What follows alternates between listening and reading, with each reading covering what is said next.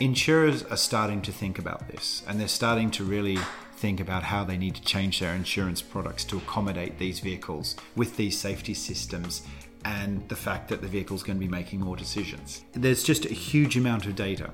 It needs to be organized in an exchange or neutral server to be most effectively made portable. Today on Tech Talks, we are catching up with Paul Stacey from LexisNexis, and we're talking all about black box insurance, data, and the automotive sector. It's a really topical one, so I hope you enjoy the show.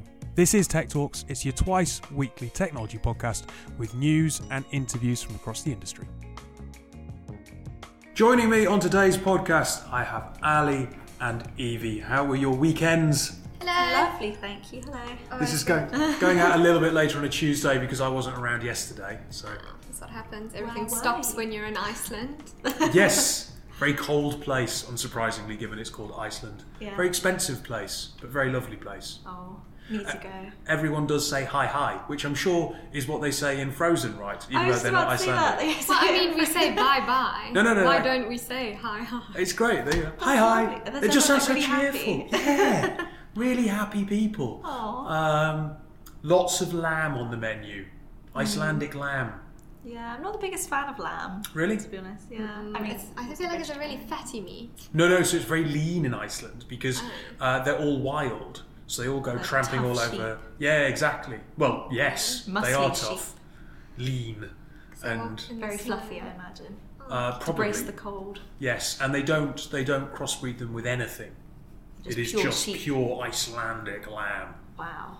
That's crazy. So how many? That is crazy.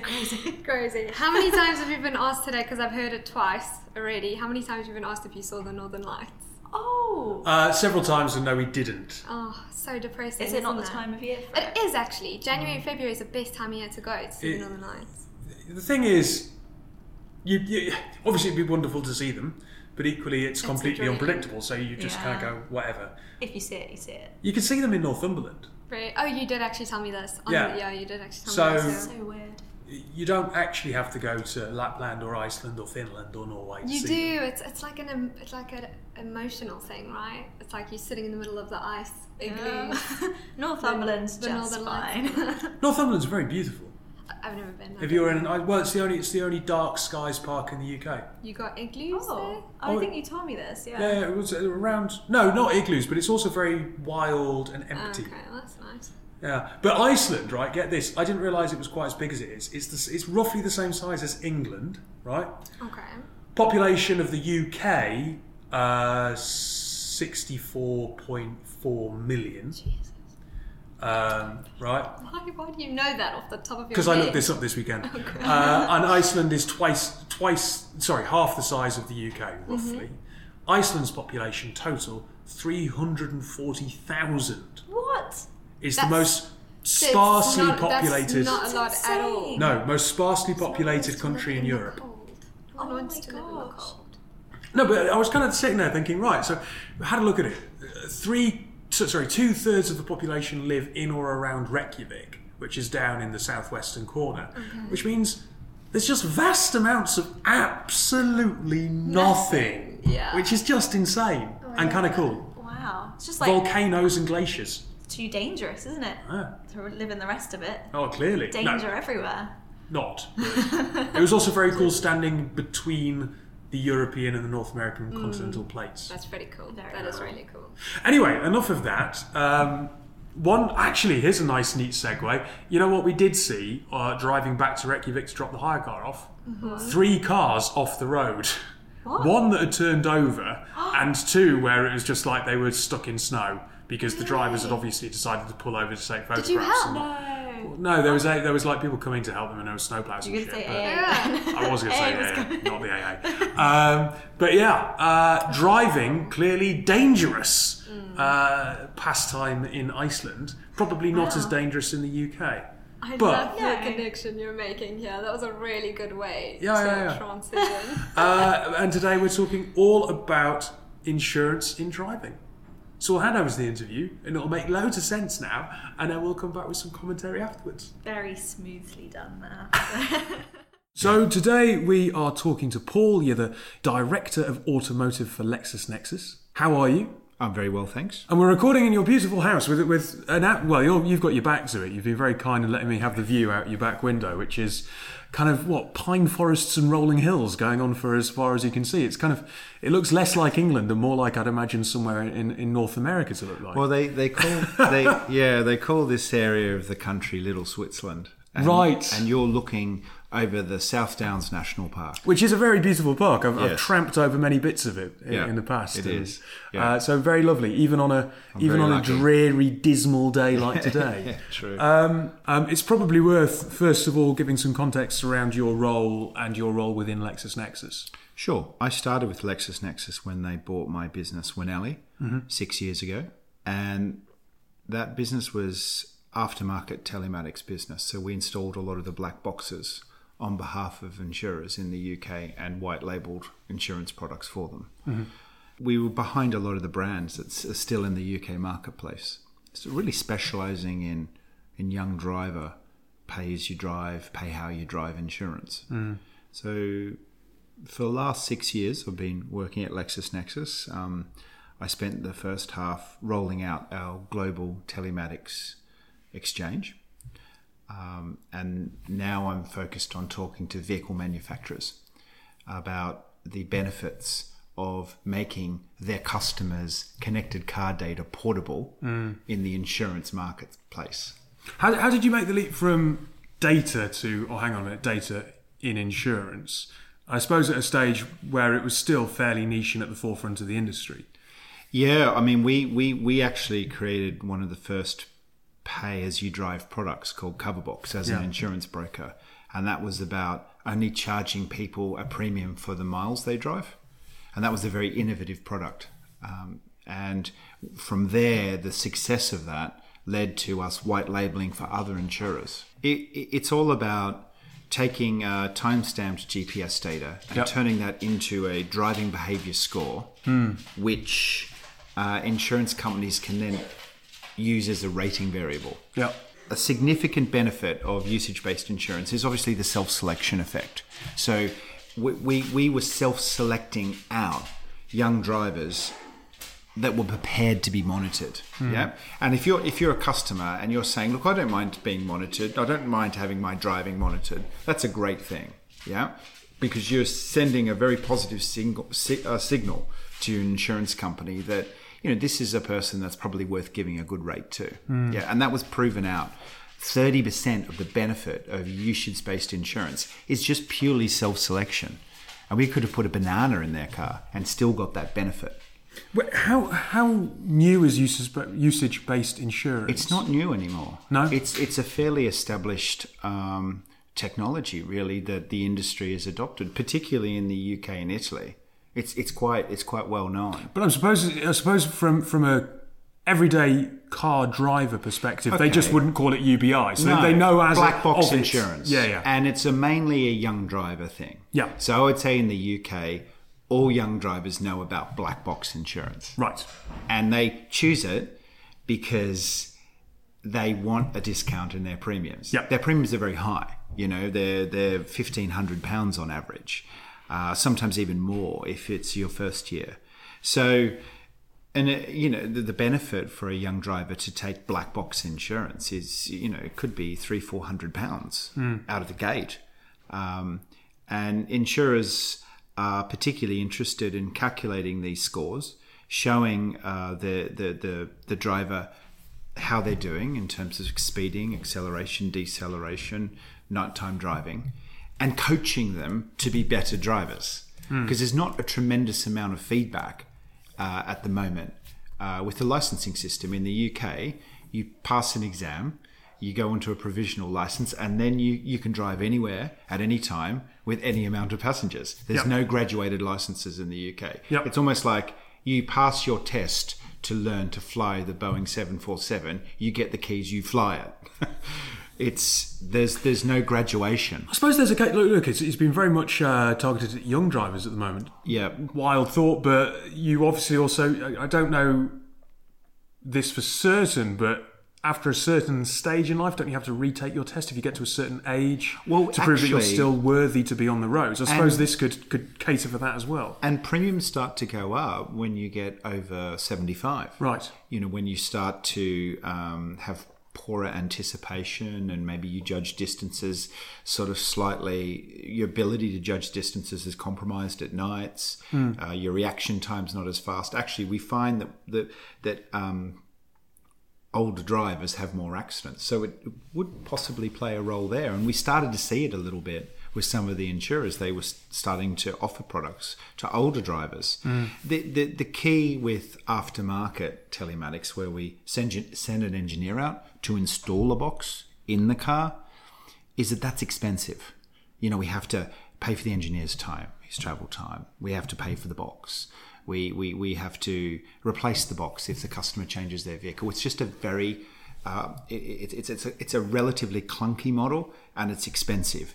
And because it's expensive, we can only do it in high premium segments, like young drivers, like older drivers, like people with lots of claims and convictions. You know, and that requirement, that business model requirement for higher premiums, keeps it in relatively niche segments. Yes.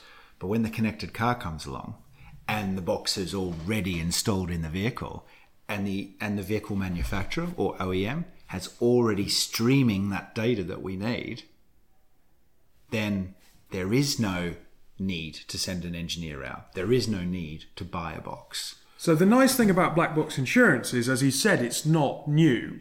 Now, I assume when a 17-year-old gets black box insurance, they then don't go and drive like a maniac. And, you know, that's the concept. The self-selection effect. They know they're being monitored. They're less likely to drive like a maniac. So the thing that pulls them in is cheaper premiums, more affordable. But then the knock-on Correct. effects are less accidents. Exactly. And we saw lower frequencies with when we first started in the UK, and we were self-selecting out the best young drivers. We saw in a high-risk segment substantially lower frequencies and lower severity as well. Now, I would say that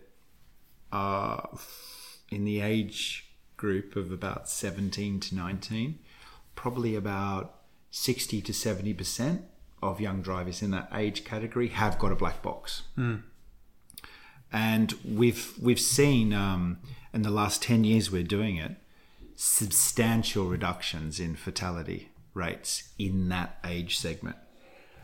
So what is that doing then? I suppose this is the interesting point. You're getting more information back. 60 to 70% within that age category have got black box insurance in the car. Yep. That data is therefore going to be critical, I suppose, not just to car manufacturers, but to legislators, to policymakers in terms of future legal requirements. How does that legislation feed into the overall picture for autonomous vehicles in the UK and what's safe, where they should be used, etc.? It just gives us a really good case study on the type of consents and the type of the regulations that we need to adhere to, the types of products we need to create. It's a relatively small segment of the total insurance pool. It's about 7%. Young drivers are about 7% of the total car park. And we've really learned from these products in the past that we've had to install a black box on, how to create the product, how to present the information back to the user, what customer experience do they are most successful, what restrictions are realistic to apply, what level of discount can we afford to give. I suppose my question would be kind of, you are getting a better picture of, I suppose, where accidents do happen than we currently have, and what areas of the country you have. You have a better picture of what that landscape looks like. I remember reading a report a few years ago about an experiment in the Netherlands where they got someone to design a road system, and actually there were more accidents when you had more signs, more awareness, more drive slowly through this village because there could be children that you could knock down, because people disengaged because there was more information, they thought it was safe. Yet when they stripped away all of that, people drove more carefully because they were more worried that they weren't sure what was going to be around the next corner.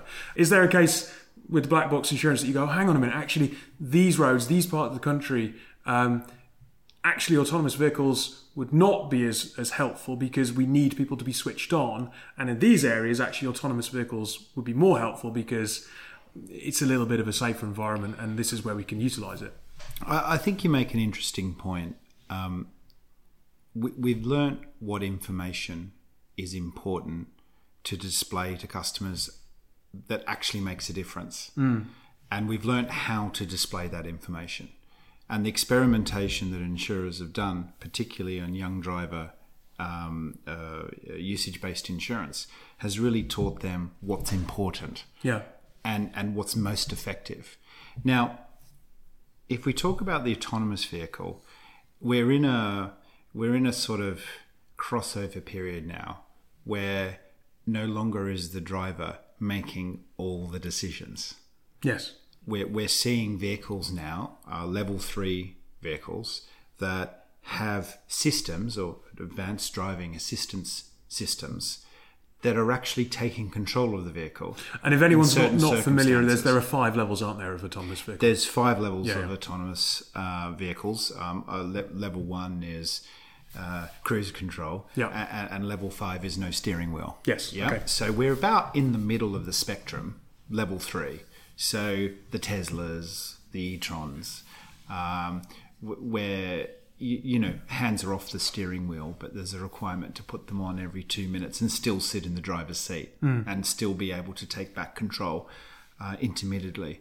That's where we are at the moment, and there's not that many of those vehicles there, but there's a lot of vehicles which maybe don't have autopilot, but they've got forward collision warning, so brakes will automatically be applied, or they've got lane departure controls or blind spot monitoring, so they will prevent you from changing lanes if somebody's in your blind spot. Now, these are examples of where the vehicle's actually making a decision and overriding the driver.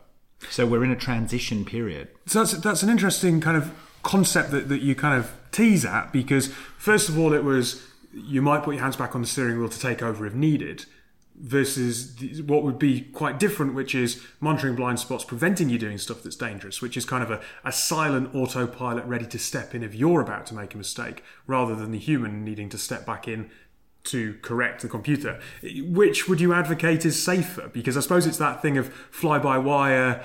The human driver needs, or pilot in planes, needs to keep their skills sharp, and if they're sitting there and they're suddenly called into action, well, a computer can spring into action, but a human maybe can't. Yeah, I mean, we talk to a lot of our insurers, and they're very concerned about level 3 and level 4 features. They would prefer the vehicle to either be in control and driving, or the human. Most vehicles that you buy now have at least 2 advanced driver assistance features, and they will be happening in the background, and they will either take control when absolutely necessary, or they will warn the driver. Yes. So either an active mode or a passive mode. And we're seeing more and more active features coming on. So they will apply the brakes if necessary.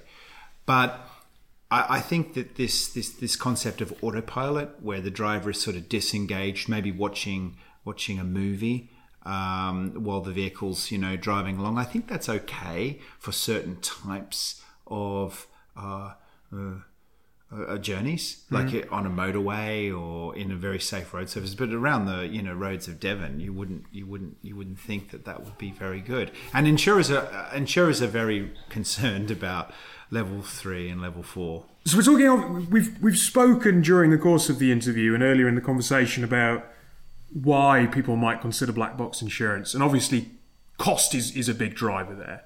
But is there any reason for people to be worried about sharing their data as a driver? Because obviously people are concerned about data privacy and data sharing. So it's an obvious question when you've got something that's so data centric. I think they absolutely should be worried about it, is the short answer. we have to earn the consumer's trust.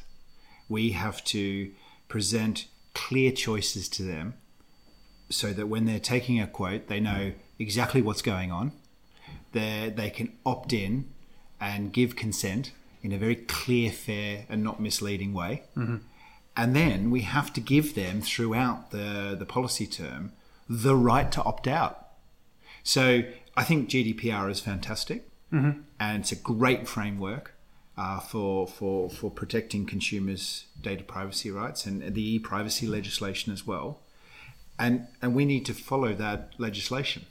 Is it so if you're trying to build a positive benefit message to the consumer, then I suppose it becomes a difference between buying a white labeled good and it being, here is a product that you buy for 4 or 5 years and then you start again from scratch, but you're building a profile that can inform future decisions around products, around the relationship between the manufacturer, the insurer, the consumer.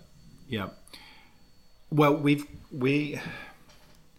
so by consumers consenting to this, then insurers can only use it over the term of their policy. Yes. And they can't then go and sell that driving score to another insurer. Right. No, of course not. So there's a lot of protection mechanisms built in. I think we've got to clearly show the consumer, with and without opting in, what their premium might be, or what the benefit is to opting in. And we've got to be clear about the data that we take from the cars and how long we keep that for and how we process it. Yeah. But the other great benefit of the customer opting in is that this will inevitably make vehicles safer and better, because vehicle manufacturers take that insight and go, well, clearly this feature is working better. We're going to make it even better. Yeah. You know, this feature is working. This is not. And this is how people use vehicles in the real world. You know, everyone's turning these safety systems off. Why? They're not feeding back properly. Let's fix it. So I think that there are significant benefits from the connected car and people opting in, but we've got to do it in a clear, fair way, and we've got to give them the right to be forgotten and opt out.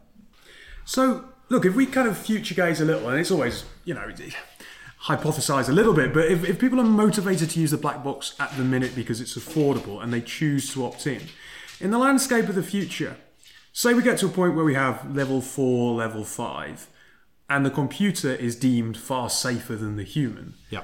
If you think about Elon Musk saying humans will not legally be allowed to drive in the future, is that because insurance steps in and goes, you know what, the computer has far, far less insurance premiums and costs a lot less than the human driver? Sure, you might want to drive, but it's going to cost you 10 times as much to physically drive than the computer being in charge, in the same way that at the minute you stick a black box in, you get cheaper insurance at the moment. Is that possibly the way that we get to a situation where driving is seen as being, in effect, illegal?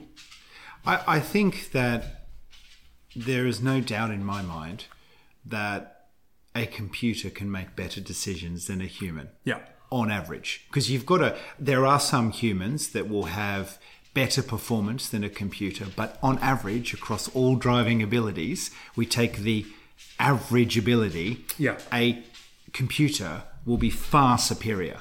Yeah. So an autonomous vehicle will lead to substantially safer roads, especially when the vehicles are talking to each other as well. And we need investment in infrastructure to do that, and we need law changes. But Elon Musk is right. The autonomous vehicle is far safer. We're in a 10-year transition period. It's going to be a long time before we see vehicles with no steering wheels. Yes. A long time. Because we need, big infrastructure investment and lots of things to happen before then. But certainly, we've recognised that there's a real opportunity to better understand what's currently equipped on the vehicle in terms of the safety systems and what those safety systems actually do. Because all manufacturers call them different names, they work differently, they have different underlying technologies. And we've been very committed to trying to normalize all these different names and come up with a classification system and give that information to insurers when customers, when people quote, so that the insurers know more about the vehicle and more about what's actually going on with that vehicle. Because we're in this transition period where the vehicle is going to start to make more and more decisions. And I think that I think it raises a few interesting questions, really, for the consumer as well. I think autonomous vehicle, like, for example, if you are in an autonomous vehicle and you're not in control of the vehicle, then are you in a situation where a couple of kids run across the road chasing after a ball? Are you going to tell that computer to preserve your life and the life of your family, or the life of the children? Yeah. You know, that will be a setting that the dealer will encourage you to make. There were certain I think philosophical type questions that I'm not quite sure we're ready to answer on average. And I suppose it brings the autonomous vehicle. It probably brings it to the last point I would have, which is, where is the UK in regards to making sure that we are ready for that kind of a world? You talk about we don't have the infrastructure in place. The insurers might be getting towards that point. The vehicle manufacturers might be getting towards that point. Consumers are a little bit off yet, but is the government ready for it? Do we have the infrastructure? Could those decisions be taken out of the consumer's hand? And actually, there are legal precedents that say in this situation the car is going to act in this way, regardless of what the consumer decides. Yeah, I think we're not ready. I think we're not. We've got to do some more work on our legislation to make autonomous vehicles legal. Yep. And I think the UK government's really leading the charge there, because they want to promote the UK as a good place to do this R&D and to do this investment in autonomous driving.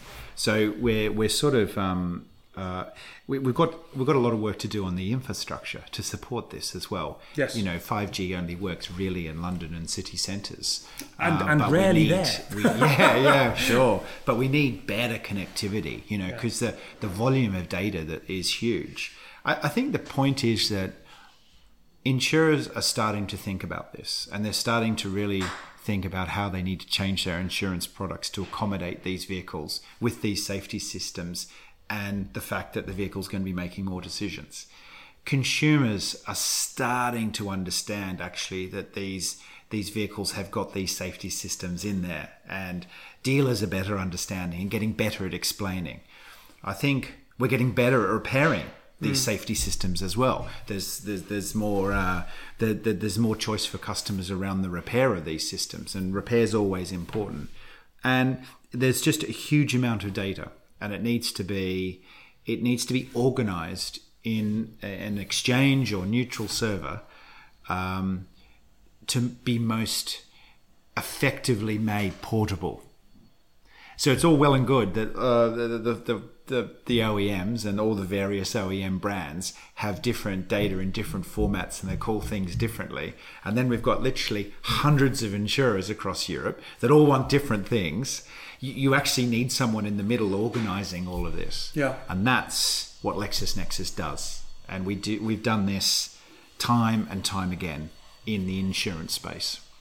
Look, I think that's a neat place to finish the interview. Thank you for your time. It's a really interesting area of discussion and feels very relevant at the moment. So thanks for inviting us into your house to have this chat. And I hope that the weather turns soon so you can enjoy that view a bit more. Thank you. Thanks, David. So first of all, as Evie pointed out, there were 2 dogs present for the interview. I was very excited listening to it. I was like, I'm sure those are dogs. I'm sure they are. One of the kind of, I would say pitfalls. It wasn't a pitfall because the dogs were lovely and very cute. They were Labradors, but of recording in Paul's house, which is stunning. I took a couple of photos that I'll upload to go with the podcast. Took a couple of photos of his house. I know the view out the back of his house. Can I just film your house, please? No, I did say to her, go and take a photo, because it is literally the entire back view is just pine forest dropping away with views out to the South Downs. Yeah. When you were talking about it, I imagined just like a whole glass wall. Pretty much. Is it? Yeah, I mean, there is an advert for starting a data company and selling it to a company the size of LexisNexis. Yeah. There you go. Works out well. So yes, it was lovely to record in his house. you are a driver. I am. Are you a driver? I am a driver, yes, but I don't have a car here. And I am in learning to England. drive. No. I don't know. I am a Registered. driver. I got my driver's license when I was 18. least you did. I've only had 3 car accidents since. What? 3? Only What do one you of mean, them was only with another 3? car. How old were you when they happened? Only one of them was with another car. I was 18. I just got my driver's license. I'd literally one happened 3 months after I got my driver's license. And the one that was... Sorry, so there were 2 that were T-boned just... someone. You what? I T-boned someone. I don't even know what that is. I drive into them like that. Oh, well done. I know, and he was like a milkman. Oh There's no. milk everywhere. So did you have black box insurance? I didn't. So I was really shocked to hear about this because we don't have this you kind have of thing in insurance? South Africa. We did have insurance, but it's not mandatory. It's not illegal to not have insurance. In South Really? Africa. That's Yeah. shocking. That's Shocking. I know. 3 car. I wonder why with Yeah. drivers like Ali on the road. It's like, just don't tell anyone, drive. And my premium was extraordinarily high because I kept on having car accidents. That's how it tends to work. So this actually would have really helped. So I was quite shocked to hear about it.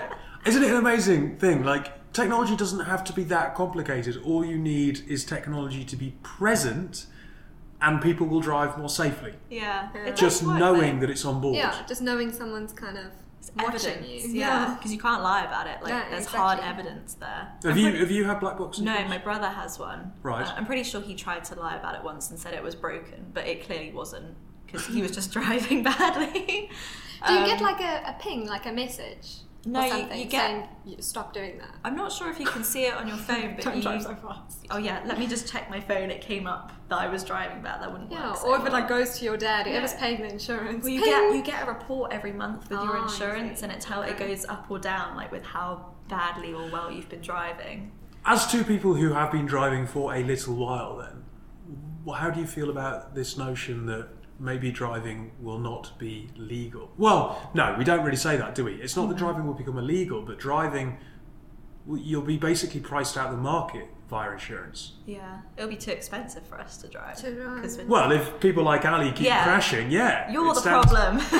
Stands Listen, to reason. We had potholes and unnecessary poles. Like, what's going on? No, And other road users. Yeah. I think There's other it people. really just depends on where you live. I think because like now we don't need cars to come into work and go out of work. No. And on weekends, if we want to go travel, we'll just hire a car and you pay insurance for that amount of time you drive in the car, right? So I don't know if it'll be the worst thing that happens. It might be safer, but surely then public transport would go crazy with all the people that's taking it. I don't know. If cars That's drive my point themselves of as view. well, kind of, I don't know whether you need to own a car. Would you In trust the same that? way. Is anyone going to Yeah. trust that? Do you trust that? What? Cars driving themselves. People will. People Okay. won't at first, but very quickly. I think this is the thing. You will know that the argument has been won when it's not a novel conversation. And I think the not novel conversation aspect will happen quite quickly. Yeah, I feel like there are some things, like he was saying with like the auto braking and all that. People become quite used to it. Exactly. Which I also think is really dangerous because he was saying like insurers tend to trust like one side or the other with either nothing or like all of it. It does make sense because I feel like it makes people a bit lazier with driving because you know that, oh, if I don't brake, it'll brake for me. Yeah. Imagine then if you got into a car that didn't have auto braking. Oh, well, look, the car that I'm learning in, the lights do themselves for you. If something pulls away in front of you, the car starts itself. What? Yeah. Wow. Because the way they're designed is to keep you moving Do constantly. you not have a driver's license? No, I never bothered. Just trying to not say that. David? Really? Yeah, well, Who drives in your relationship? well, neither does Aileen. But So you said you're driving down with the hired car. no, so that was our friends. I was gonna say. Oh, your friends drove. Yeah, Julian drove. Oh, so when you Great go for on him, he just can't holiday- drink. Oh goodness. Okay. Yeah, no, next holiday we'll be able to. No, because I've always lived in London, and then before that I lived in Newcastle, and then I went to a campus university. So you didn't really. There was never ever any need need, to and I was drive. never that Yeah. bothered. Yeah. Now, however, I realise Are that you there's a learning chance. on a manual? Yes, Well done. Very proud. you didn't. People always say I can't really drive, but I I can. can't remember what my point is now. Sorry. What was I saying? You didn't You're need to currently drive. learning to Oh drive yeah, this car. so it's a car that That's starts what's itself. If the vehicle in front of you pulls away, the engine kicks in and off you go. And you trust, and you're full in trust of this car doing that. Well, I You're don't happy really with know it. any different. But surely they shouldn't have that on for you learning to drive, right? It's the way the car's designed. That's actually a really good point. You've never really experienced anything different. Well, no, it doesn't start moving. The engine just kicks in. Yeah. So Oh, you just right, start. okay. No, it I thought doesn't. you were going to say like it just drives. No, just that would starts be driving. insanely dangerous. It's like that's terrible. No, It's a you bad still need to idea. use the clutch. Good. Yes. Okay. No, but the engine starts. Right. So it'll cut out and start automatically depending on where you're sitting in traffic and stuff But like that. but I've seen that. I've seen that because that's for the environment. It's good for the environment. That Yeah, it is. But it's also that it's that automated piece, and also when the car's in, and obviously I don't know this, but when the car's in cruise control on a motorway, if you fall asleep at the wheel, it will vibrate violently to wake you up. Oh Really? wow! That's Apparently, cool. What car are you driving? it's a Volkswagen Golf. Pretty sure you'd like. Veer It's not off. anything particularly exciting. That's crazy. That's my new car. Does it have all these features? Don't know yet. I've not driven it. Okay. I'll find out tomorrow. There you are. Yeah, I kind of guess with this, all of these things will become normal very quickly. Yeah. And I think, like you said, because you don't know any different, it was really normal to you. As the generations go on and our kids learn to drive and our kids, they're going to be driving these automatic and they're going to know it no different. Yeah. Well, cars don't have handbrakes anymore, which isn't weird. Yeah, they have that little like button thing. Oh, so yeah, sometimes they don't. So the car I have now, you just park it and it's like an automatic. Yeah, you just press the park button. Yeah, no, but the car that I'm learning in, if you brake for 2 seconds, the handbrake kicks in automatically. Oh, I don't like that. That's annoying. So if you're at For 2 seconds. for 2 seconds, if you hold the brake for 2 I seconds, guess the if you're on a handbrake hill or comes Then on. do you have to manually turn it off to go again? No, as soon as you As soon as drive, you it comes stop. off. Okay. But if you're trying to hold position, you don't have to keep your foot. Fancy. Anyway, alright. so yeah, I have a story back about to- the go on. auto braking though. right. A bad story about it. Okay. Why I don't like it. So my dad's car has the auto braking thing, and he was on the motorway. And my dad's a good driver, but sometimes You say that he like can he's be, not. He can be a bit reckless. A little bit high pitched. Like, I don't know. He could be a bit reckless with it, but always very safe at the same time. So he was overtaking somebody on the motorway, but then got quite close to them. As he was overtaking. But then the auto brake came on and like slammed the brakes on as he was overtaking this car, and he had to really quickly accelerate again so people didn't go into the back of him. And it was really, really dangerous. Like we nearly crashed But did because of the it. auto brake come on because it realised there was something in front of it? So with the auto brake, a lot of the time, if you get too close and it thinks you're not going to slow down quick enough, It stops it for will you. slam the brakes on. So your dad was just making But a he was- really rough move. He shouldn't have been doing moving and on the side, so he was already like halfway out, and it thought he was too close. that. Yeah, and it stopped. And yeah, it's really dangerous. I think the interesting thing there then is this technology is coming into vehicles, whether we like it or not, and people are having to adapt. People drive safer. LexisNexis, therefore, at the forefront of trying to work out how this meshes together, and the data that they're collecting is going to be really important to legislators because legislation is 100% currently lagging behind where technology is taking us. Exactly. Yeah. It's a great example of legal lag of this idea that technology moves and then legislation catches up. Quite, the cars are moving quicker than legislation. So it's Yeah. really quite kind of